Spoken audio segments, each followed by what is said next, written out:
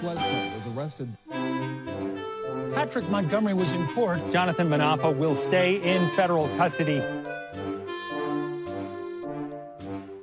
No, I don't take responsibility at all.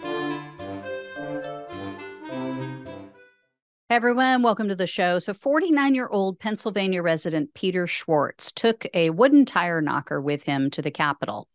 For those who don't know what that is, it's a piece of wood. It looks similar to a baseball bat, but they're typically about 18 to 19 inches long, and they're made of solid wood. And some of them have a weighted end, so they can be very dangerous. So Schwartz arrived ready for violence, absolutely. And when he entered the Lower West Terrace, the mob had already been attacking the police at that point, but Schwartz just took it to another level. He picked up a metal folding chair and he just chucked it at the officers. And the chair hit many of the officers. They say up to 7 officers were hit. It broke the police line, and so it allowed the mob to surge forward toward the building. A short time after that, Schwartz apparently found a police duffel bag, and it was filled with chemical munitions. There were, guns in there, like pepper spray guns. So he took one out and he started dousing the officers with it. Then Schwartz pulled out a different kind of spray and he started hitting the officers with that second chemical. After that, Schwartz entered the Lower West Terrace tunnel and he took, again, some of these pepper spray guns out and he started giving them to other members of the mob. So 2 men in particular, Marcus Malley and Jeffrey Brown, used those pepper spray weapons on the police. So they were named as Schwartz co-defendants. And you guys might remember last week, I shared with you the sentencing for Jeffrey Brown. So Schwartz then took part in the heave-ho, that rocking back and forth with everyone that was crushing the officers. And then sometime later, Schwartz left the tunnel and he left the Capitol grounds.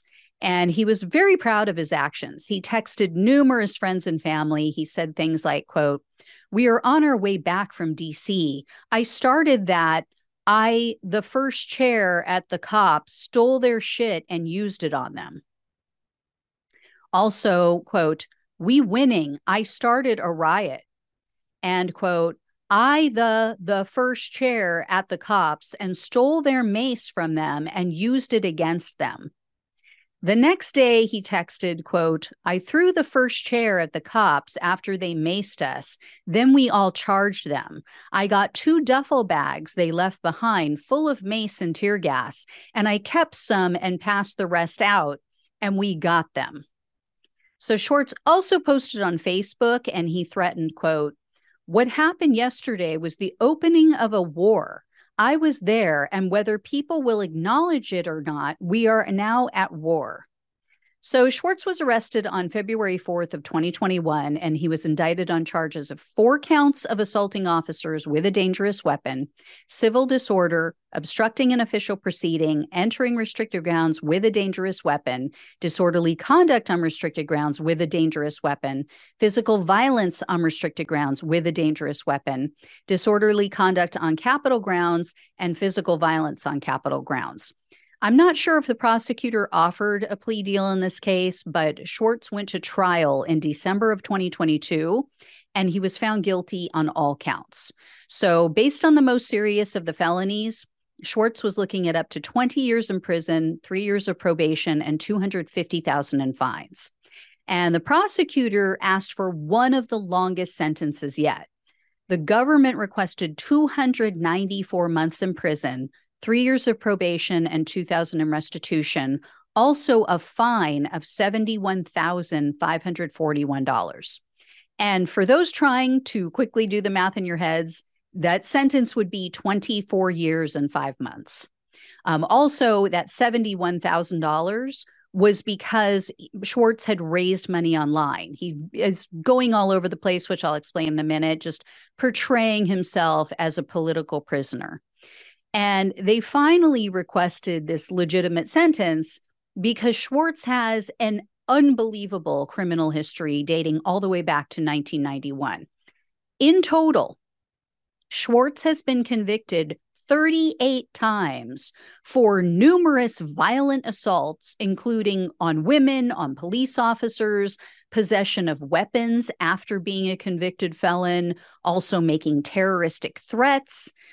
His most recent conviction was in 2020 for biting his wife's forehead and then repeatedly punching her in the face.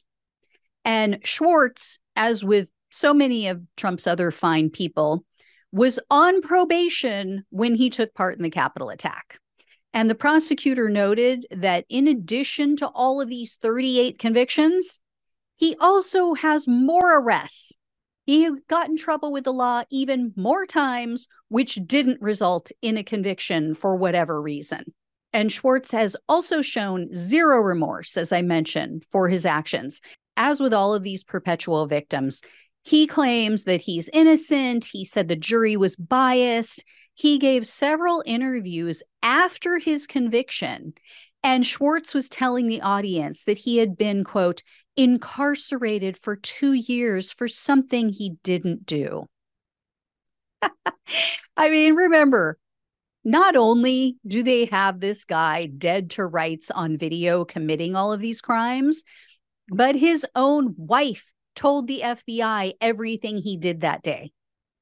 And I have to share this with you guys because it's just too good. It's just too funny. It just shows how low the bar was set for this guy.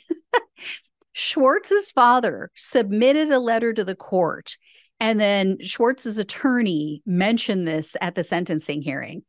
His attorney said that Schwartz's father noted that his son, quote, never fails to send cards in recognition of family events and holidays. Yeah. Wow. What a guy. This is a guy who has punched women in the face. He has threatened to kill them with weapons in his hand. He has viciously and violently attacked the police, not just on January 6th, on numerous occasions. And his father wants to talk about birthday cards. I feel like I'm losing my mind.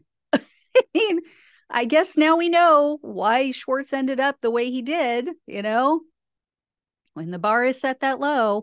So Schwartz spoke at the sentencing hearing briefly. He told the judge, quote, I just want to say that I do sincerely regret the damage Jan 6 has caused to so many people and their lives.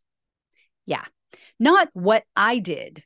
No, what January 6th has done to people in their lives, as if the date did something, you know? And I have to laugh every time I hear one of these bullshit apologies, because this is all I can think of every time. I'm sorry. It's too late.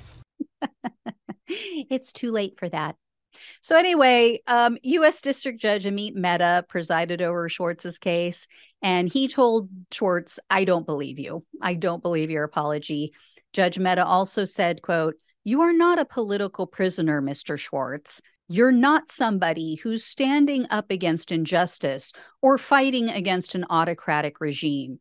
You're someone who took the day into your own hands. You raised your hands against others, much as you have your entire life.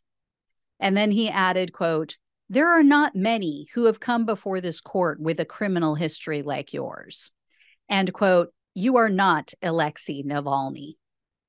In the end, Schwartz was sentenced to 14 years and 2 months in prison, 3 years of probation, and $2,000 in restitution.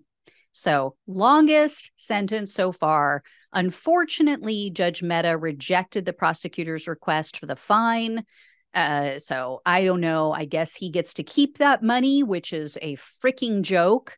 But, you know, he's going to be in prison for a long time. So I guess he has a lot of money now to use on snacks and renting tablets to watch movies.